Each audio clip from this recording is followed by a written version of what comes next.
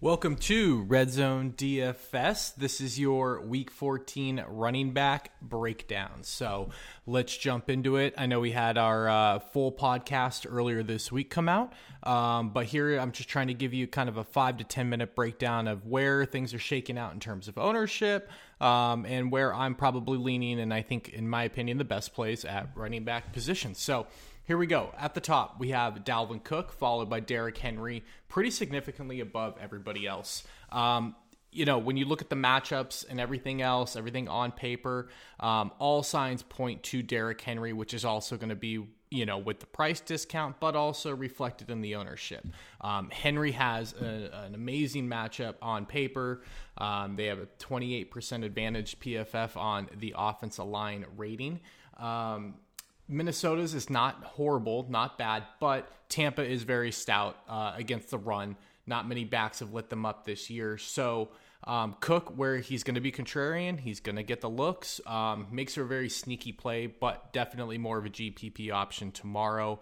Henry is where I'll be residing most of my plays and my ownership. I think right now I have about 25 to 30% Derrick Henry tomorrow. So next up, he's starting to gain a little bit of steam, which is making me nervous in terms of ownership. But Aaron Jones is in a fantastic matchup tomorrow.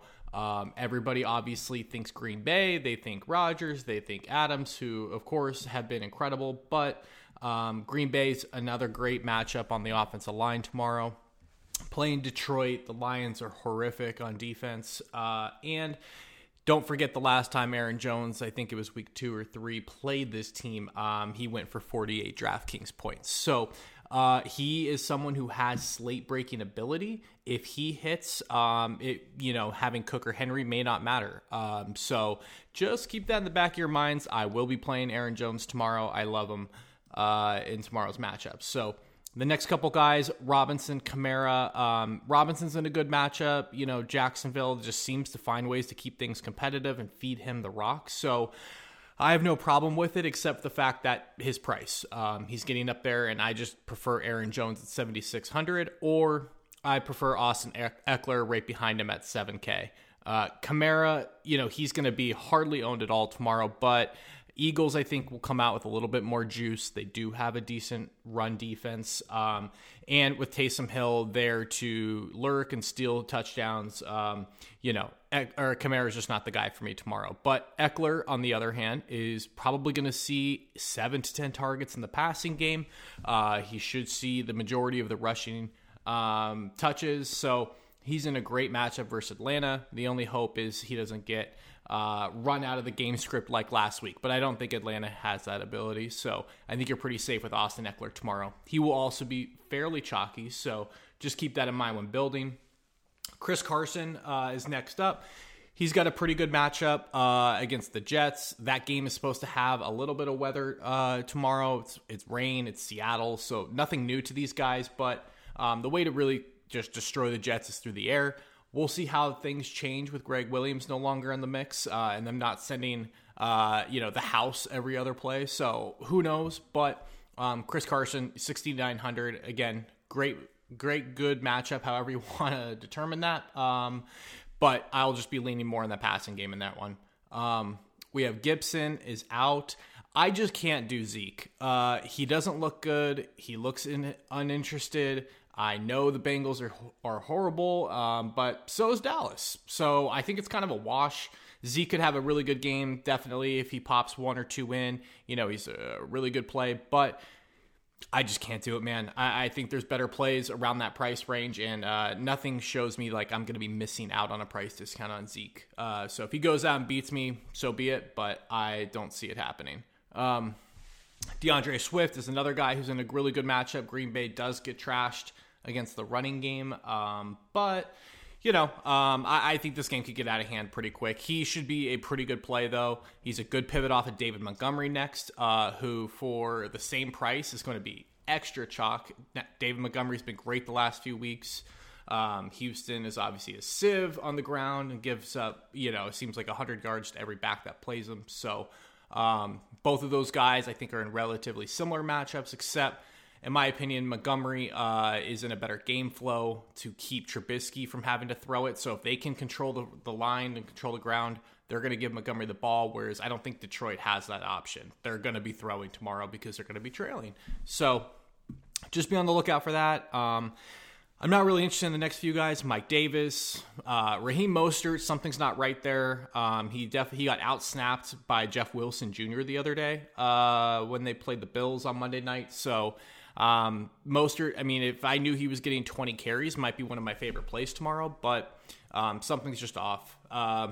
My brother is really big on Ronald Jones tomorrow against the Vikings. I will not be playing Ronald Jones. I think there's too many mouths to feed in Tampa.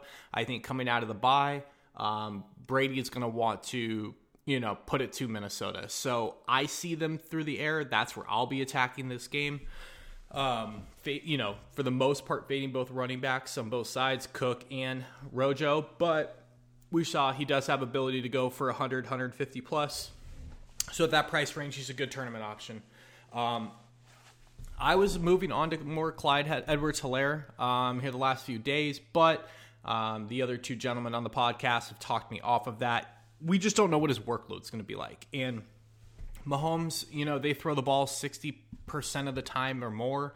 I just don't know if he gets the looks. So he's a great player, good matchup, obviously. Miami gives up more on the running game than they do on the passing, but we don't know if he's healthy. We don't know what's going on. So I'm just going to avoid that. And I've moved all my shares on to Jonathan Taylor and Wayne Gallman. I think Taylor is in an outstanding matchup tomorrow. They have the best run advantage on the slate versus Las Vegas. He's looked good the last two times he's played. He looked really fresh last week.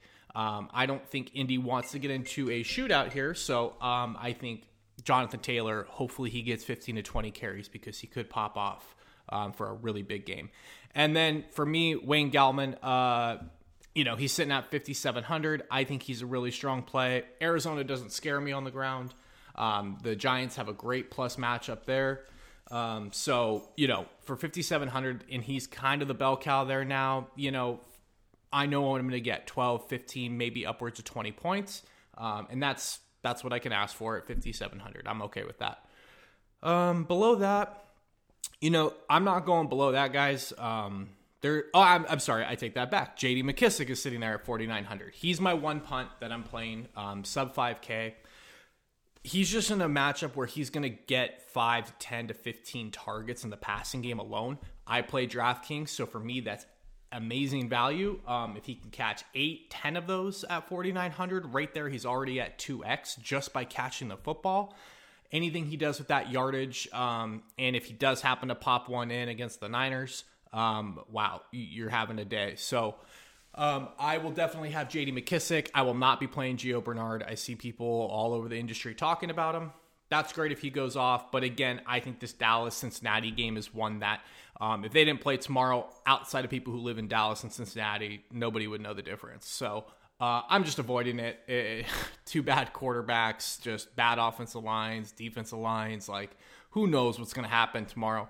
If you're playing a large field GPP, take some chances. I mean, who knows? That could be the highest scoring game of the slate. But for my hard-earned money, I'm just going to different spots. So that's really it. To kind of recap where my highest ownership is going tomorrow in terms of running backs, I have J.D. McKissick, Jonathan Taylor, Wayne Gallman, David Montgomery, Austin Eckler, Derrick Henry, and Aaron Jones. So good luck.